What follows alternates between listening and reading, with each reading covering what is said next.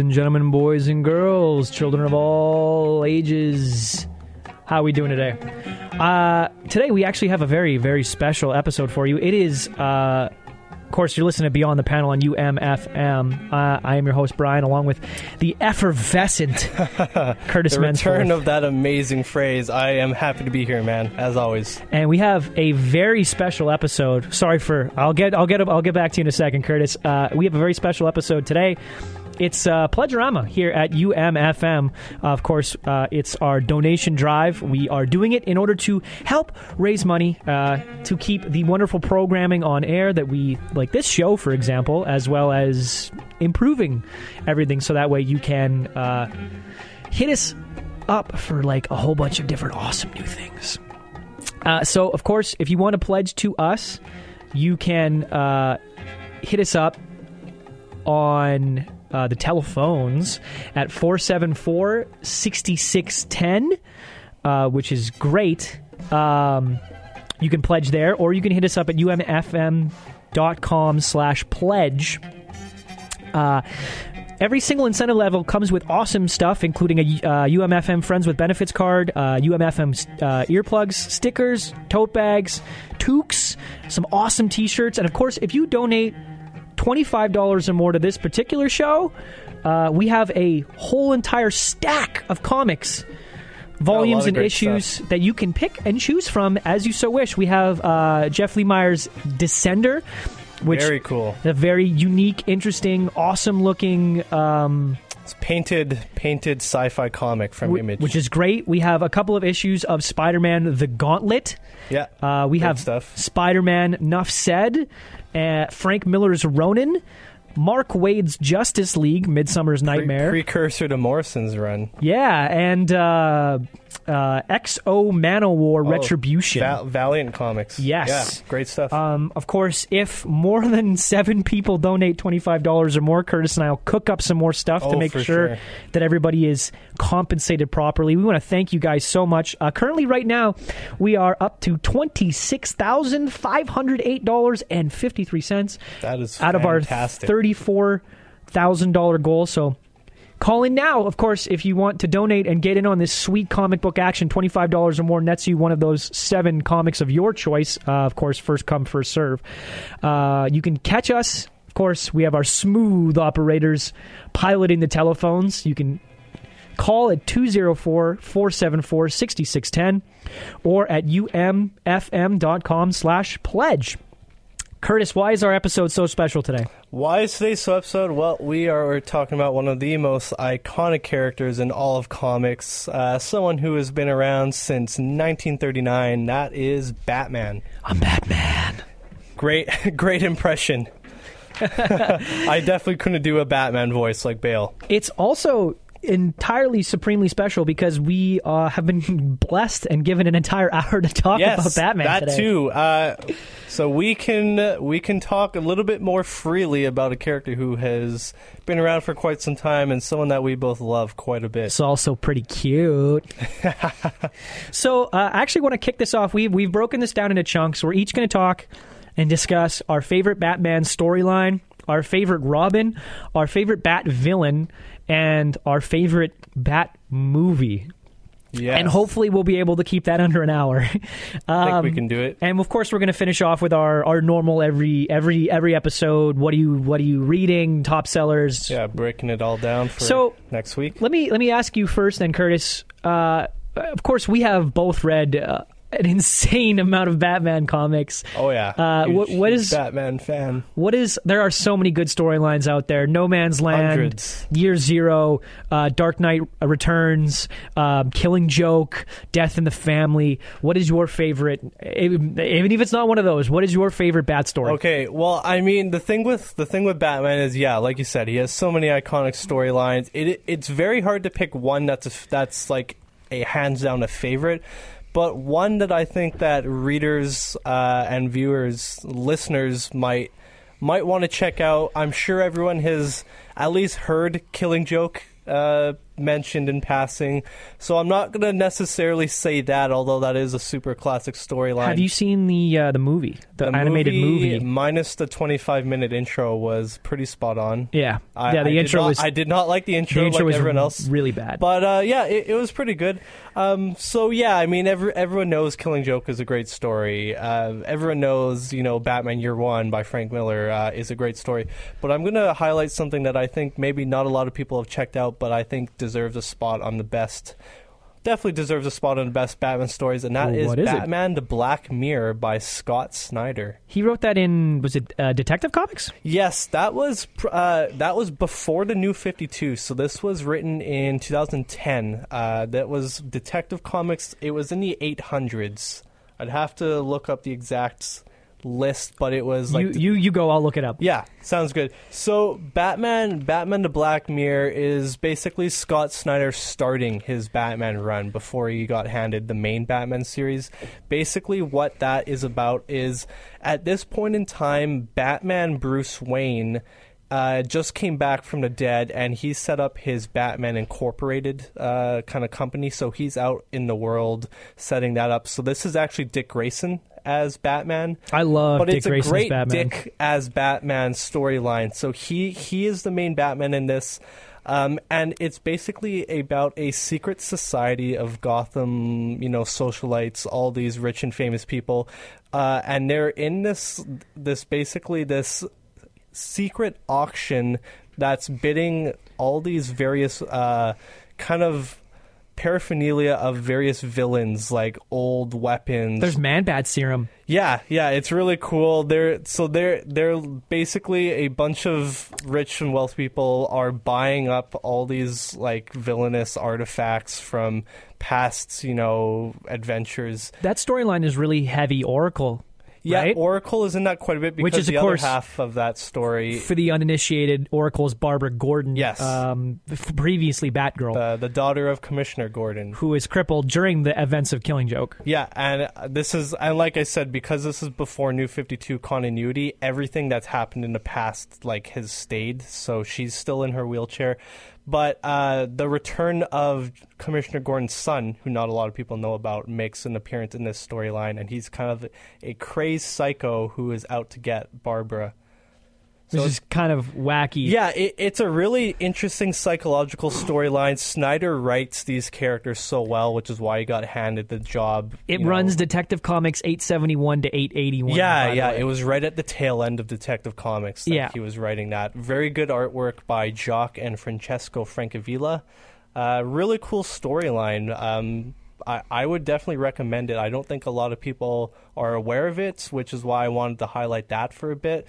But why don't you tell me, a story that particularly impacts you, or something that you enjoy quite a bit, Brian? Well, unlike you, I have a distinguished, there are a lot of good, really, there are a lot of really amazing bad storylines. Yeah, there's so many. But I have a distinguished, you do have an absolute favorite, and that's the Scott Snyder written Court of the Owls storyline. Oh, it's so good. Because not only is it just such a, so the Court of the Owls is basically, there's this ancient conspiracy, or this group of high-bred, high-born individuals that run Gotham from the shadows, right? Yeah, all these rich and wealthy people. They pick and groom these children from a very young age. They train them to be assassins, and then they put a certain copper chip in one of their teeth that not only allows them to be controlled, but allows them to be frozen and unfrozen at will. Yeah, when they need them really cool. When they need them to go kill somebody, which I think is a really unique thing. And Bruce has no clue that this exists. He's been defending. He's the world's greatest detective. Has no idea that the 13th floor of all of these buildings in Gotham are the conspiracy was so interesting. These secret Talon hideouts, and so he's trying to figure out what the heck's going on, and all of a sudden the court, who's been watching him this entire time, starts taunting him and claiming we've let you do this for a really long time. You think you know your city, but we've been here this whole time. We've been here this whole time controlling these events, and he is losing his mind thinking about this. And there's this. There are two particular sets that I want to talk about. One, there's one scene or one set of scenes that I find think I know the one you're talking about. Very entertaining, where he figures out what's up, and he's at Wayne Manor, and he's like doing a whole bunch of research into like who the Talons are, and all of a sudden they send all of the Talons to his house. Yeah, his house is swarming with like ancient assassins. 200 ancient assassins. Yeah. And he's like nuts. He's running around on the roof in his bathrobe fighting these guys, and he slides. It was so Bruce Wayne. He slides down the chimney in his bathrobe into the Batcave to escape these Talons, and he locks him and Alfred into the armory. Yeah, his like emergency room. And Alfred's like panicking because these Talons are like throwing themselves against the armory door, and they're like almost about to break through, and Bruce is like, I'm gonna need you to be real calm, Alfred. And all of a sudden the Talons finally get the door open, and it's Bruce sitting in like at least a 20-foot tall mecha bat costume, something that he must have spent a fortune on, and an insane amount of time, and he just says, get the hell out of my house. Yeah, he in like a classic, like it's so like Clint Eastwood in Gran Torino, get off my lawn, scene old was man. So good. It was so, and Scott Snyder knows when to insert like intentional but like super low-key comedy, and that's was the thing about his run. That was one of them. Yeah, Batman's a really serious and like brooding dark character, and this is a really serious story. Yeah, but there are like kind of more funny or lighthearted scenes between like Bruce and Alfred, because they are like so close to each other, and other scenes like that, and the scene where he like literally slaps the tooth out of Dick's face. He punches him in the face and mysteriously manages to knock the one tooth he needs out of his mouth. Batman. But that yeah, was a great story. That scene is classic and so funny, and it's just so it pinpoints what I find so odd.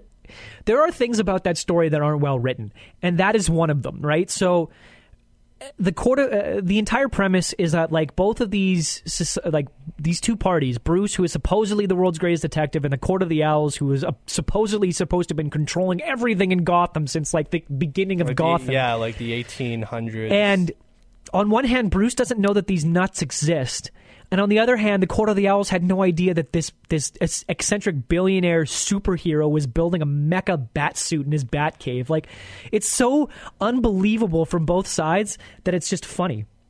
Yeah, that storyline was Batman issue 1 to 12, and then all the other Bat family characters, of course, tied into that. All of there so are it was several, like a year-long event, basically. Because the Nightwing run that happens at the same time corresponds with that. Like, it adds all so the many Bat family. So like, there's a core 12-issue event, but I would recommend also reading like all the tie-ins. I would for everyone. Yeah, I would recommend the 12-issue Batman event. I would recommend the 12 issues of Nightwing that correspond with that, and then I think there's two issues of Batgirl, one issue of Red Hood, a couple of there's a Catwoman one. There's tie-in. 2 or 3 Batgirl issues. Yeah. There was a ton of extra material that kind of coincides. So it's Court of the Owls, and then the follow-up storyline was Night of the Owls. Yes. Or the City of Owls, I guess, and that whole event is just referred to as Night of the Owls. And of course, you heard me talk last week during our Fantastic Four episode about how much good paneling as a form of storytelling does for me. I know where this is heading. Yeah. And there is a particular... I was thinking the same. There's one entire issue of during this run where the Court of the Owls has captured Batman and stuck him in this alabaster maze. Yeah, he's basically their prisoner, and he's trying to navigate his way through the underground lair. There's a fountain full of water, and the water is laced with like hallucinogens. And he's also been awake for like 1 week straight, which is like insane. And so he's losing his mind, and the way that they go about the art of it is that like everything is never exactly what it seems, and every single page that you turn, you have to flip, like rotate the comic. You physically have to move the comic to like understand the story and be able to read it, it's which genius. It's brilliant. Because you experience what Bruce is experiencing, and you're like twisting around, and you're like, this doesn't make sense, and you're like flipping it the other way, and you're like all confused. And none of it makes sense, but like as you get to the end, it starts to make more and more sense. Brilliant. It's so good. And Bruce literally punches through the wall of one of the panels. Yeah. It's such a fourth wall breaking thing. Oh my God. Definitely got to give credit to Greg Capullo on that. Oh, it's for the art. It's so incredible. Scott Snyder is such an incredible author, and Greg is such an incredible artist, and the way that they assembled that entire run. Jeff Johns presided over it as like the head of like DC Creative during that time period. Yeah, he's the CCO, Chief Creative Officer. And every single one of those Bat Family comics, every single way that it tied in, that entire storyline was brilliant. And the only thing that I have to say about it was I was really disappointed with like how quickly the ending came. Well, it's a whole long run. So yeah, after that storyline wraps up, we move on to the death of the family arc, right? With issue 13 of Batman. So it does kind of wrap it up, but at the same time, the court is not. Like, they're not entirely defeated at the end. Like, they still exist. It wasn't a definitive ending like that. I really super do not want to spoil this because it is one of those mystery comics. We can't say the twist or anything, but just know, like, the court, they've been around all this time. They're not going to be so swiftly defeated, but it was very interesting ending. It's insanely well put together. I cannot say enough good things about the storyline. The way Snyder builds into the existing Batman mythos by saying that they've been around this whole time, it's not a retcon, but it's basically just saying, like, yeah, they've been here this whole time and they've been doing all these things. Everything. It was so brilliant. Everything. Is there any other storylines you want to talk about, or are we ready to move on? Well, other honorable mentions. So yeah, definitely people I think would definitely be served well to just start with that, just because it is modern Batman. It's the start of New 52. So if you want to get into Batman, just read Court of the Owls and take it from there. I mean, that's a really good place to jump in. And then if you're really, liking Batman stuff, you can go back and read classics like The Killing Joke, Year One, Dark Knight Returns, Batman: The Long Halloween. Those are all. No Man's Land's really good too. No Man's Land is a great 90s huge epic. Yeah. That was really good. The crazy thing about that was written by Bob Gale, who also wrote the Back to the Future movies. Yeah, especially if you really which enjoy... I didn't know about for a long time until I figured out who Bob Gale was. If you really enjoy how Batman interacts with society and how specifically Batman interacts with Superman, that one and Dark Knight Returns. Yeah, those are such a great, I guess, highlighting how he interacts with others, how he views himself in relation to like his allies and things like that. Yeah, very very great stuff. So next, did you want to talk about favorite Robins or favorite villains? Let's do favorite Robins. Okay, so I think we both have the same favorite Robin, but I'm going to talk about a different Robin just so you can have your moment. Okay, so for me, and a lot of people know this about me, is my favorite Robin has always been Tim Drake. And Tim Drake is the third Robin, so he comes after Dick being the first, Dick Grayson, Jason Todd being the second, and then Tim Drake was the third. He is my favorite Robin mainly because I find Tim Drake not only to be the most intellectual Robin, being the most clever. Well, I mean, he discovers discovers who Bruce Wayne is. He was able to deduce Batman's identity so fast, which is like, I'm surprised no one else has done the same. I don't think it was fast. I think he described it himself. At least in Jeff Johns' Teen Titans run, he mentions that it took him like the better part of a year to figure it out, right? Yeah, well, I mean, that's way after the fact. But like in the original storyline where he like meets like Batman and Bruce Wayne, that was a storyline called A Lonely Place of Dying, which is right after a death in the family. Right, which is where Jason Todd gets brutally mangled and beaten to death by Joker. Pretty close to that storyline. And basically he observes like Batman and Nightwing in action, and he witnesses Nightwing doing a very particular kind of acrobatic move, and he basically says there's only like one man who's known to be able to do this, and that is Dick Grayson of the Haley Circus, right, who had an amazing acrobatic ability that no one was able to mimic. And then he's like, okay, well, this is Dick Grayson, so Batman must be Bruce Wayne. And it was like that, it wasn't over the better part of a year, but I mean, New 52 and later storylines. If it was that easy, then why the heck do most villains not figure that out? I don't know. Just ignorance, or just not. I guess not. I mean, and that's the thing with Tim is like he's so observant too. Like, yeah, but I mean, like, thinks to link like acrobatic moves. Come on, there have to be more like Hugo Strange. Well, Hugo Strange does know that Bruce Wayne is Batman. He's one of the few villains who does, but chooses not to do. Freeze would have figured it out. Riddler knows, yeah. But I mean, he hasn't always known. Joker knows, but never. He doesn't want to ruin his fun by. Does Joker know? He does. He's alluded to it several times. Well, I guess because it's Killing Joke, right? Of like, and in the Scott Snyder's Endgame where he taunts Batman, but he he never wants to refer to him as Bruce Wayne because to him he's always just Batman. But Tim has always been my favorite. He's the smartest Robin. He's such an interesting character. I've always liked his storylines, how he interacts with other characters, the fact that he's a little bit younger. That's what I've always liked about him. And the thing about him is he didn't have like a huge tragedy that turned him into Robin. He did it simply because he knew that Batman needed a Robin to rein him in, and that was his main motivation to like become a Robin. Which brings us into now your favorite Robin, or someone that you maybe is not your favorite, but just Tim Drake is absolutely my favorite Robin. Brian too. and I both really love Tim Drake, but he's so good. Brian's going to talk about why Dick Grayson is also such a great character. Dick Grayson's so great because he's just such a good. In my opinion, he is also a really good counterpart to Batman. He's had such great character progression. That's the thing about him. Yeah, he went from being like really vengeful. You know, the fact that he lost his parents the same as Batman allows him to follow like the same sort of story arc. And he's Batman's most trusted ally. He's like the only one who's actually taken on the Batman mantle himself that Bruce trusted. Which says a lot about like but the thing is that like I'm willing to bet that he would let Tim Drake do it. Yeah, Tim Drake. Batman basically left Wayne Enterprises in Tim Drake's care after he was presumed dead and missing. Yeah, and he always has a contingency. I really have a hard time believing that he wouldn't let Damian do it as well. Fair enough. Yeah, there's been quite a few people. I'm pretty sure the Robin mantle. I'm pretty sure every single Robin, with the exception of Jason Todd and Carey, would probably. Carey's not in continuity. Yeah, but I mean, like, whatever. She was a Robin, and I'm pretty sure that like she was just there because Bruce needed somebody, right? Like he needed an emotional crutch.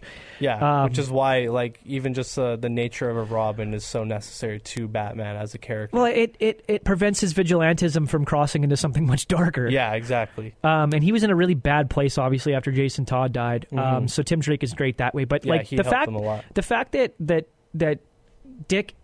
Dick's life follows Bruce's so well, like so closely, but he doesn't have the same sort of actual mental illness problems that Bruce does. Yeah, the thing about Bruce Wayne is he's a fantastic hero, but he borderline is. He's mentally ill. He's completely, and that's fine. Obsessed and consumed by his, and that's fine. But Batman. Like because Dick doesn't have that, you see, he's a lighter character. He's a hopeful character. Yeah, exactly. Like Bruce is always like, and especially with the way that Bruce can never crawl out of the hole that he's in. And he knows that. He's all doom and gloom. Yeah, and he knows that, and darkness and despair. And everything is always so awful in the world. And Dick is like he followed the same career, like the same life arc, but is everything opposite. He brings inspiration to a lot of people too. Yes, Nightwing is awesome. I especially also like he's very well respected amongst the DC community. I like both of the romances though. Yeah. If I'm being honest, like I love Batman's romance with Catwoman. Yeah.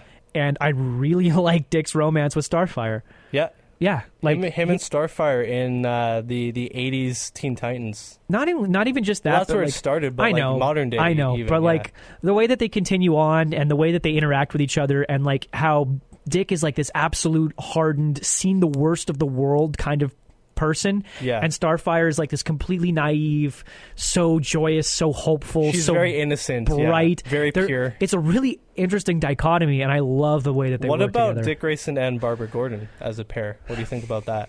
That has been a thing in the comics. So Ted Kord still exists. Yeah, that has also been a thing in the comics.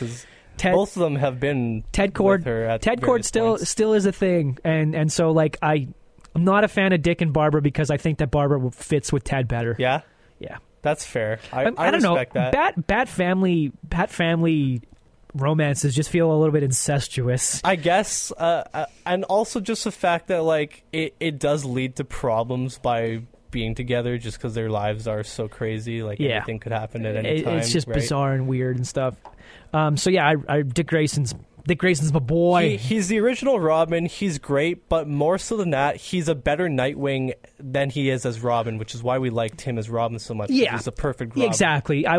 Tim is the perfect Robin. Dick is just such a much better character in general. He's progressed, and we like him as Nightwing Again, better than we do as Robin. If you can pick up that new 52 run of Nightwing that corresponds with the Night of the Owls and the Court of the Owls, I so recommend that you do it because it's that was great. Even good. the current DC Rebirth Nightwing is really good too. So good. For anyone who's wanting to get into Nightwing, he's a fantastic character. So, who's your favorite villain? My favorite villain? There's so many good ones, right? Guys, like everyone knows Batman has the insanest, some of the best rogues ever. I'm not going to say best rogues gallery because that can be debated, but he has some of the best rogues. It's either him or Spider-Man. And that can be a discussion for the future as far as rogues gallery. In terms of like top to bottom, like obviously like if we're talking about like the rogues gallery that are really top heavy but still interesting, like obviously X-Men has a really top heavy but interesting rogues gallery, and the Fantastic Four have a really some of the best villains have a really top I heavy. agree. It's a really top heavy, right? Like Even Flash has some great villains. No villain that Batman or Spider-Man has can personally, at least for me, be on the same level as like Doom or Magneto. Those two guys are like as far as Marvel top. villains go, I maintain that Dr. Doom is probably the greatest Marvel villain of all time. He's wonderful. I mean, Magneto's definitely up there. But Batman has some really good ones too. Yeah. So like Joker, Hugo Strange, Killer Croc, Scarecrow, Freeze, Bane, Riddler, Penguin. Clayface, Two-Face, he has all these iconic villains. Catwoman. There's so many that you can't name. Villain, just forget them all. So as far as like, okay, who are some of my favorites, or which villains particularly resonate with me? Yeah, like if you see that there's a new, obviously you're reading new Batman comics as they're coming out, but if they announce like, hey, like we're coming out with a new Bat storyline and it involves this villain, who is it that's making you instantly pick it up? Who we haven't seen had a storyline dedicated to them in a while, but who's a really great villain, or not even a villain, is Mr. Freeze. Like, can he be called a villain? His motivations are not villainous. That's the thing. He is a good person doing bad things. That's the thing, yeah. For good reasons. He is not like Joker. He is not insane. I mean, some would say he is because he's going on his quest for his wife, who we know he can never cure, but he wants to anyways. There's one panel that I remember during, I think it's a 90s, it's definitely like based off the 90s animated series cartoon where that's the 90s cartoon is what gave him his tragic backstory. That's where it came from. Right. It actually didn't originate and in the comics. There's one issue, or there's a storyline based around Christmas, where it's Christmas Eve and there's no snow in Gotham, and all of a sudden like there's snow and Batman's trying to figure it out, and he ends up fighting Mr. Freeze. He ends up fighting Freeze, right?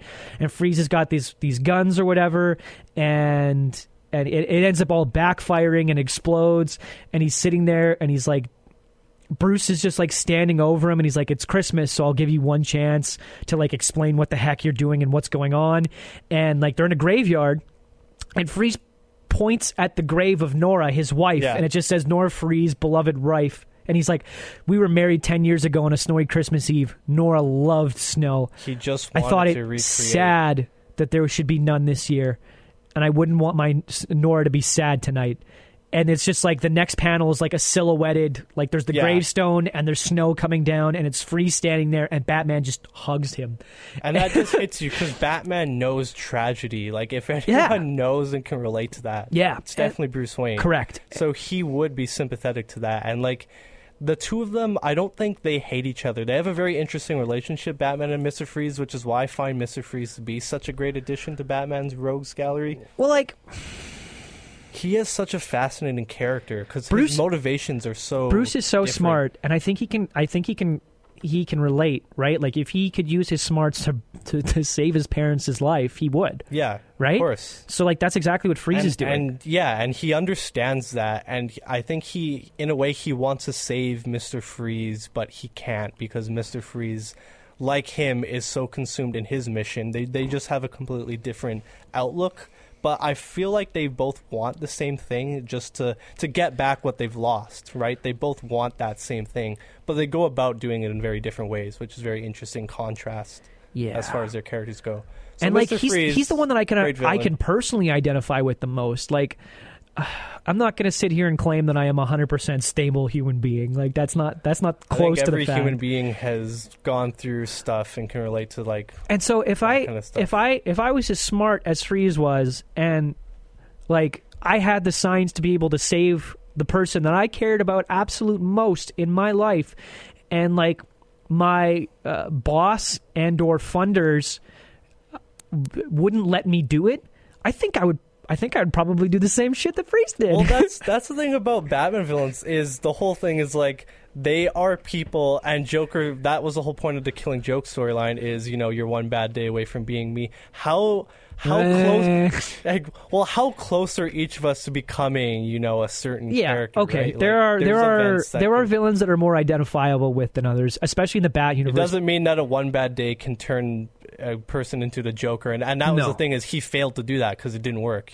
Gordon did not become like him after, which is what he was kept his resolve. So he failed. But like Mr. Freeze, for example, like you said, like I think all of us would want to do that, right?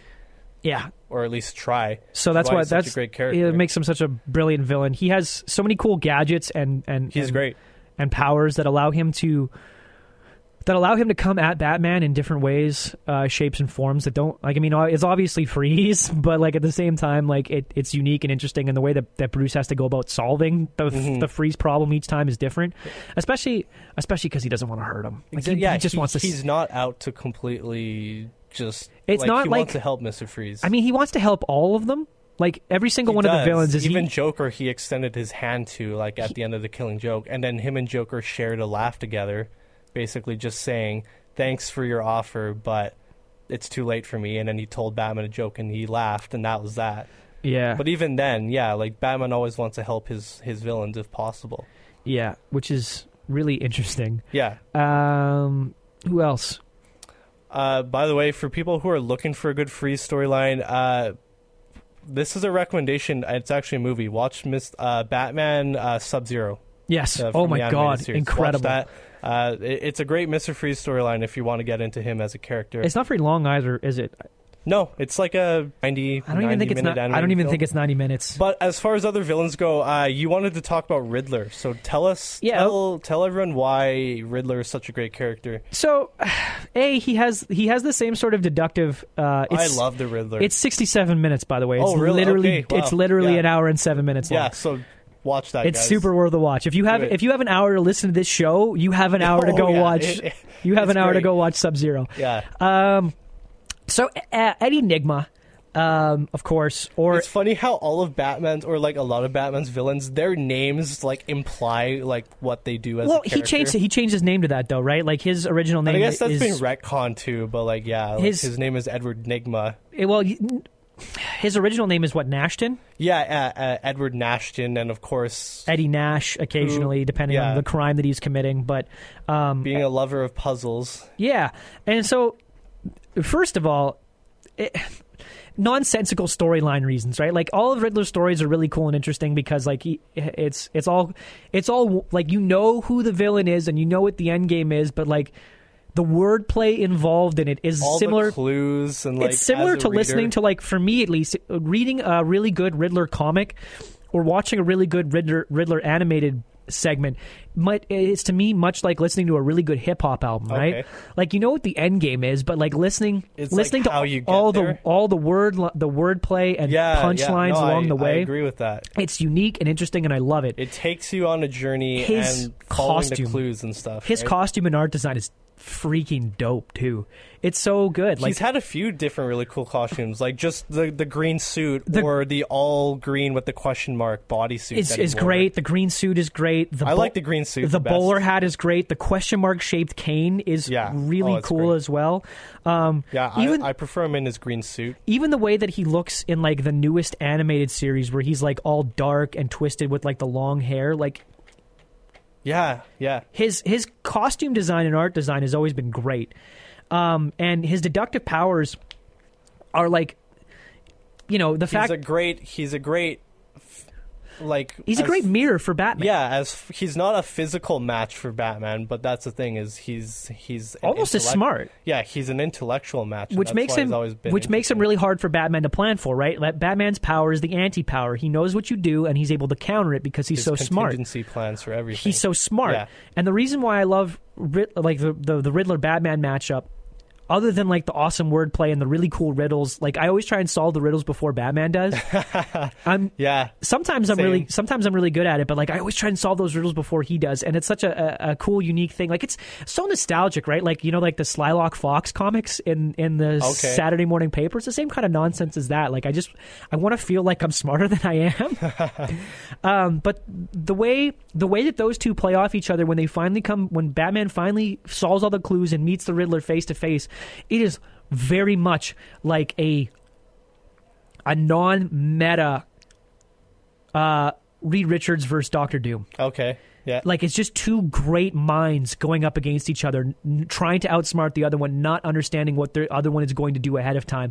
And it really, really helps Batman and Bruce shine as a really smart human being. When he is outsmarting really stupid people like Killer Croc or Clayface, it doesn't mean anything. When he is outsmarting brilliant people like Riddler and Hugo Strange, it means something. Yeah, he's more than a fighter or a brawler. Like he's just one of the 5 smartest people in the world. He's regarded to be number 2. Lex Luthor is said to be the smartest man in DC, but Bruce is said to be number 2. And so, like, those matchups are always insanely interesting for me, specifically because of that reason. Mm-hmm. I would much rather read like a Freeze comic than a Riddler comic, but Riddler comics, it depends who's writing it, right? Yeah, under that's a good fair. writer, it's like any villain storyline could be amazing. But right? I really do like Killer Croc. I really do like Clayface. I love Slade. Oh, great. Yeah, Deathstroke. Deathstroke is really interesting to look at. When it's like Harley Quinn single stuff, that's really interesting to see how like she goes up against Batman. Obviously Red Hood is fantastic. I mean there's so many great where can Batman listeners villains. turn to for a good Riddler story? Ooh. In your opinion? Ooh. I mean, I have one, but I'm curious to know what your favorite Riddler story would be. For me, it's going to be Snyder's Zero Year, right? Like, I really like Riddler in the Riddle Factory. Okay, fair enough. It's a one shot, right? And so like it's just prime Riddler trying to focus on digging up dirt on celebrities. Okay. And so like it's just interesting. He does stuff involving Scarface, Scarelli, which is like a Gotham City gangster or stuff like that. But like, I don't know. I really like that. You're right. Year one is probably Zero Year. Sorry, Zero Years is the best way to go for that. Great. But I really like Riddler in the Riddle Factory as like introspecting him by himself. Or even the current Batman Rebirth just wrapped up A War of Joke and Riddles, which was like a super long, like 8-part storyline, and that was the most recent appearance of Riddler. So if people are looking for Riddler, turn to that too. After you've read all that to kind of like establish your baseline Riddler knowledge, like there's a lot of character progression in Hush. Yeah, he's sweet. There's a lot of character progression in Hush alone. He was cool in Hush too. Yeah. Did you ever watch the 60s Batman series? Who hasn't? Obviously. Who is your favorite 60s Batman series villain? I mean, I feel like Cesar Romero. What was his name again? It was Cesar Romero, right? Yeah. Who played Joker. Yep. His performance. Yeah. I was just trying to remember his name. Yeah. He was actually a pretty cool '60s Joker. Like I liked him as Joker. Frank Gorshin played he played Riddler. The Riddler. I liked Riddler in that. He was really good in that. I found Penguin to be pretty enjoyable. Julie Newmar was Catwoman. She was Catwoman. Burgess Meredith played the Penguin in that. Yeah, Penguin was great too in that. Joker was played by Cesar Romero. Yeah, Cesar Romero was Joker. The Freeze was in that, played by George Sanders. That was when his name wasn't even Mr. Freeze at that time. Like he didn't get that name until later on. He was Mr. Zero when he was originally created. Yeah. There's several different Mr. Freezes actually during that storyline. Yeah. During that series at least. David Wayne is the Mad Hatter. Yeah. They never had Two-Face in that show. Was he around during that time? Two-Face has been around since he's one of the earliest Batman foes. Are you ready for a real blast from the past? Do you remember King Tut? in that show? Of course. He was so goofy and over the top. God, that show was good. If you actually, there's a 66 Batman comic, which is really good it's too. It's great. That's written by Jeff Parker, I believe, with art by Mike Allred. It's pretty good. Speaking of multimedia Batman stuff, we've got a little bit more time. Do you want to talk about? Do you want to talk about the movies? Yeah, favorite adaptations of Batman outside of comics. Oh, I just want to say we have some more donations. Our new total $26,583.53. That is fantastic. Thank you to whoever donated. Looks like $80 to us. Sweet. Thank you. Appreciate it. Definitely appreciated. Come down and pick up your comic when you come to pick up the rest of your incentives. Yeah. So as far as like Batman outside of comics, what are some of the best Batman films or best animated Batman films? Let's break this into two categories. Talk to me about what your favorite animated Batman is, and then we'll talk about what your favorite live action Batman is. DC has had a great, as far as I'm concerned, they've had a pretty good record with their animated films. You know, some which of them cannot be said about their live action films. Yeah, we'll see how. At some point in time, we will discuss that. But yeah. So tell me then, what is your favorite animated Batman series? What is my favorite animated Batman adaptation? I'd say you know what? I'm gonna have to go with Batman Under the Red Hood. It's really good. That was such an emotional and really very, very well told animated film. Very good adaptation of the comic. Great voice acting. It was so good. I loved it. That's a good call, man. Probably that one is my favorite. Batman Year One, the animated film, was also really good too. I like that one quite a bit. I haven't had a chance to check it out yet. Yeah, if you haven't seen it, I haven't had a chance. Check it out. But that was really good. As far as you, like, what's your favorite animated Batman? I really, really like Batman Gotham Knight. Gotham Knight, was one of the first DC animated adaptations. Right. It's six short anime. So like done by Japanese. Like it's Japanese. It's watching this all over the place. It is a Japanese film, right? Yeah. Like it is anime. It is animated and done by a Japanese studio. Mm-hmm. Of course, it's based on stuff written by Bruce Timm. Yeah, but it's directed. Every single short film is each part is directed by a fairly famous Japanese animated director. It's inspired by the Nolan Batman films too. Yeah, and it's six pieces, 6 parts. Each part's not super long, but every single one is animated by somebody different, directed by somebody different. But like the voices are the same throughout. Yeah, and it tells a whole bunch of different stories through a whole bunch of different. Yeah, it's incredible. I really recommend checking it out. Yeah, Batman Gotham Knight was really cool.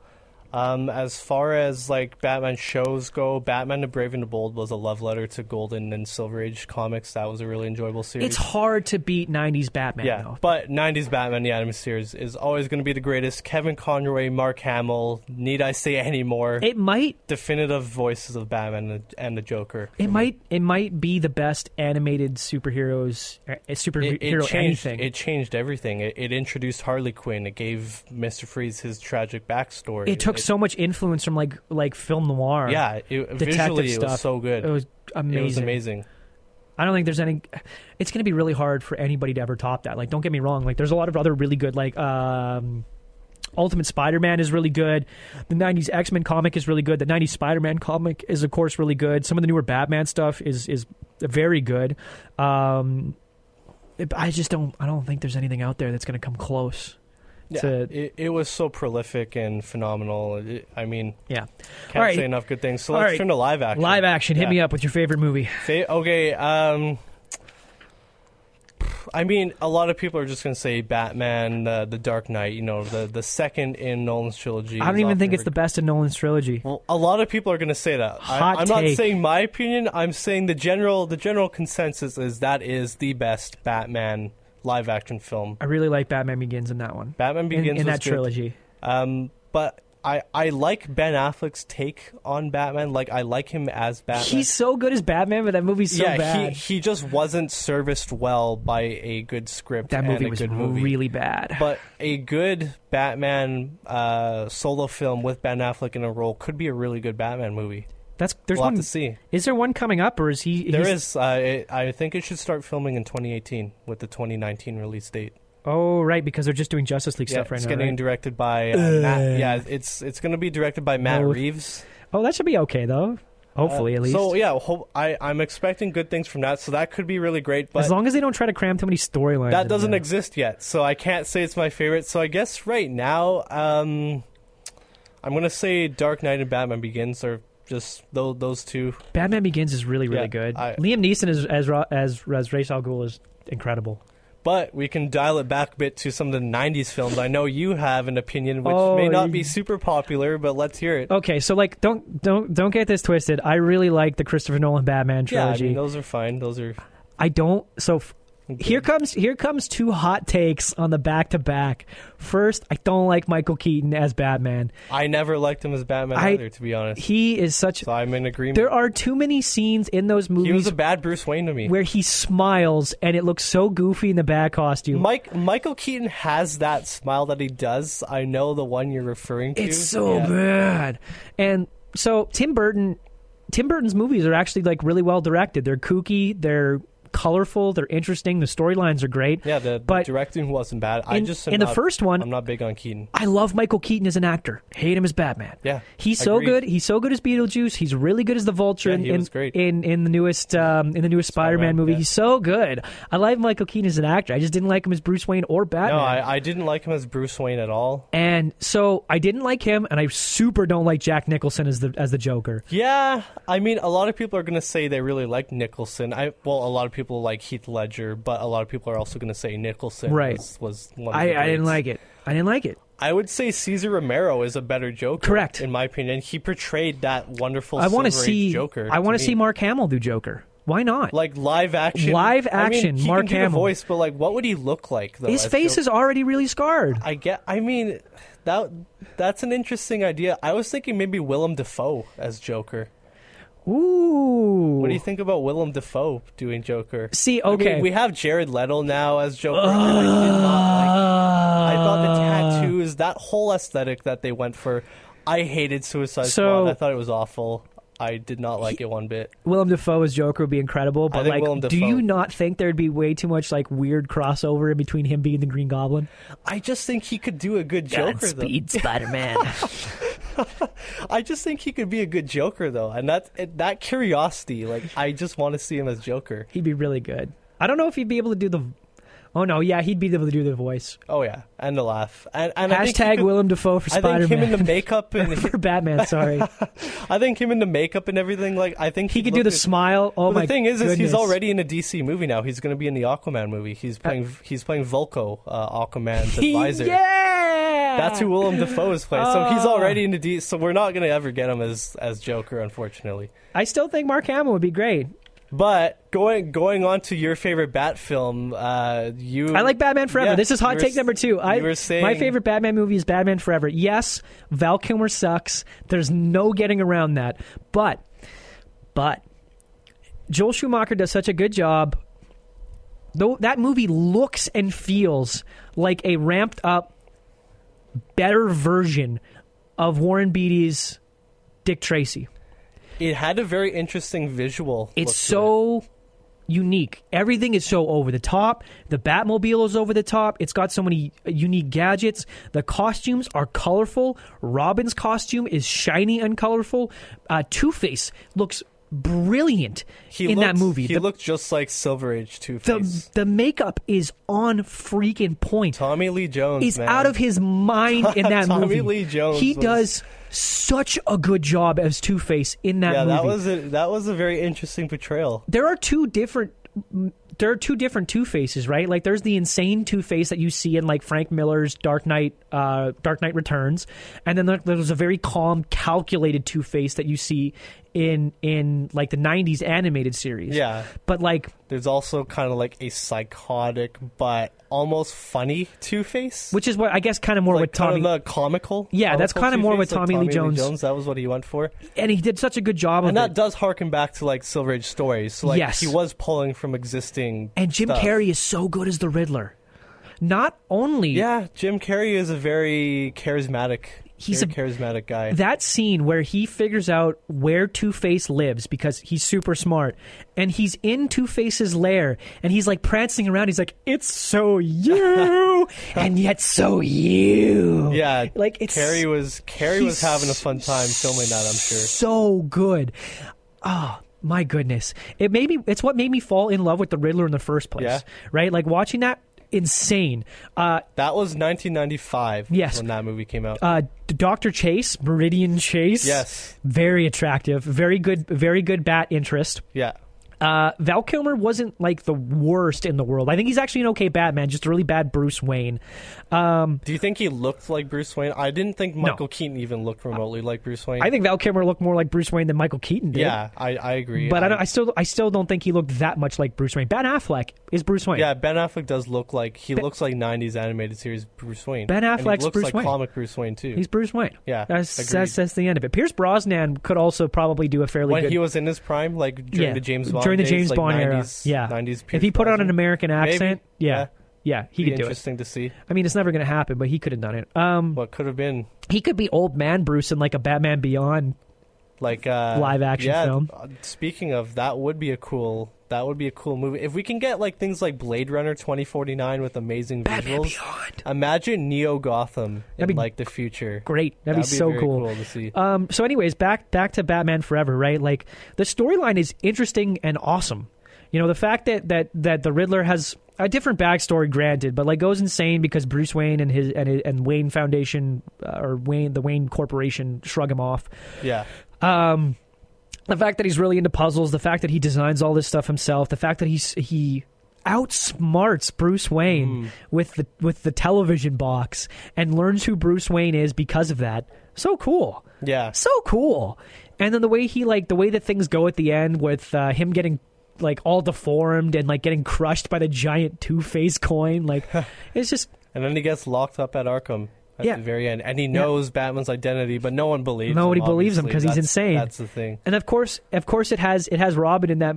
It has two really funny Robin scenes in that movie. One where before he figures out Bruce Wayne is Batman, but before he becomes Robin, and he steals the Batmobile and goes out cruising for ladies in the Batmobile. Oh my goodness! Hey baby, do you want to take a ride in my love machine? Like oh that, my goodness! It's so. That was Chris O'Donnell played Robin. He played Robin in Batman and Robin, but we're not going to talk about that because George Clooney is really bad as Batman. And he knows it, too. Like he's gone on record to say, apologize for his portrayal of Batman. That movie was something else. But the other line, when they wash up on shore of like the Riddler's hideout, and Chris O'Donnell has holy rusted metal Batman. And Kilmer's like, "What are you talking about?" And he's like, "It's rusted metal. It's full of holes. Holy rusted metal." Like it was just such a callback to like Burt Ward, right? The 60s. It was such a callback, and it was that entire movie is just a callback to Silver Age Batman stuff. It's great. I love that movie. It's one of those movies that's so bad that it moved around and has become good it's for a me. bad film, but it's like, I can salvage some enjoyment out of it and appreciate it for what it is. Yeah. That kind of thing. Yeah. Good movie. I'm going to go home and watch that tonight. I'm going to go home and watch that movie tonight. Batman Forever. Yeah, that's what I'm going to be. I'm going to be live tweeting it on our Twitter. Oh, okay. At BTP Comic UMFM. I'm going to be tweeting. I'm going to be live tweeting me watching. Potentially some pictures. Definitely some hilarious GIFs. Oh.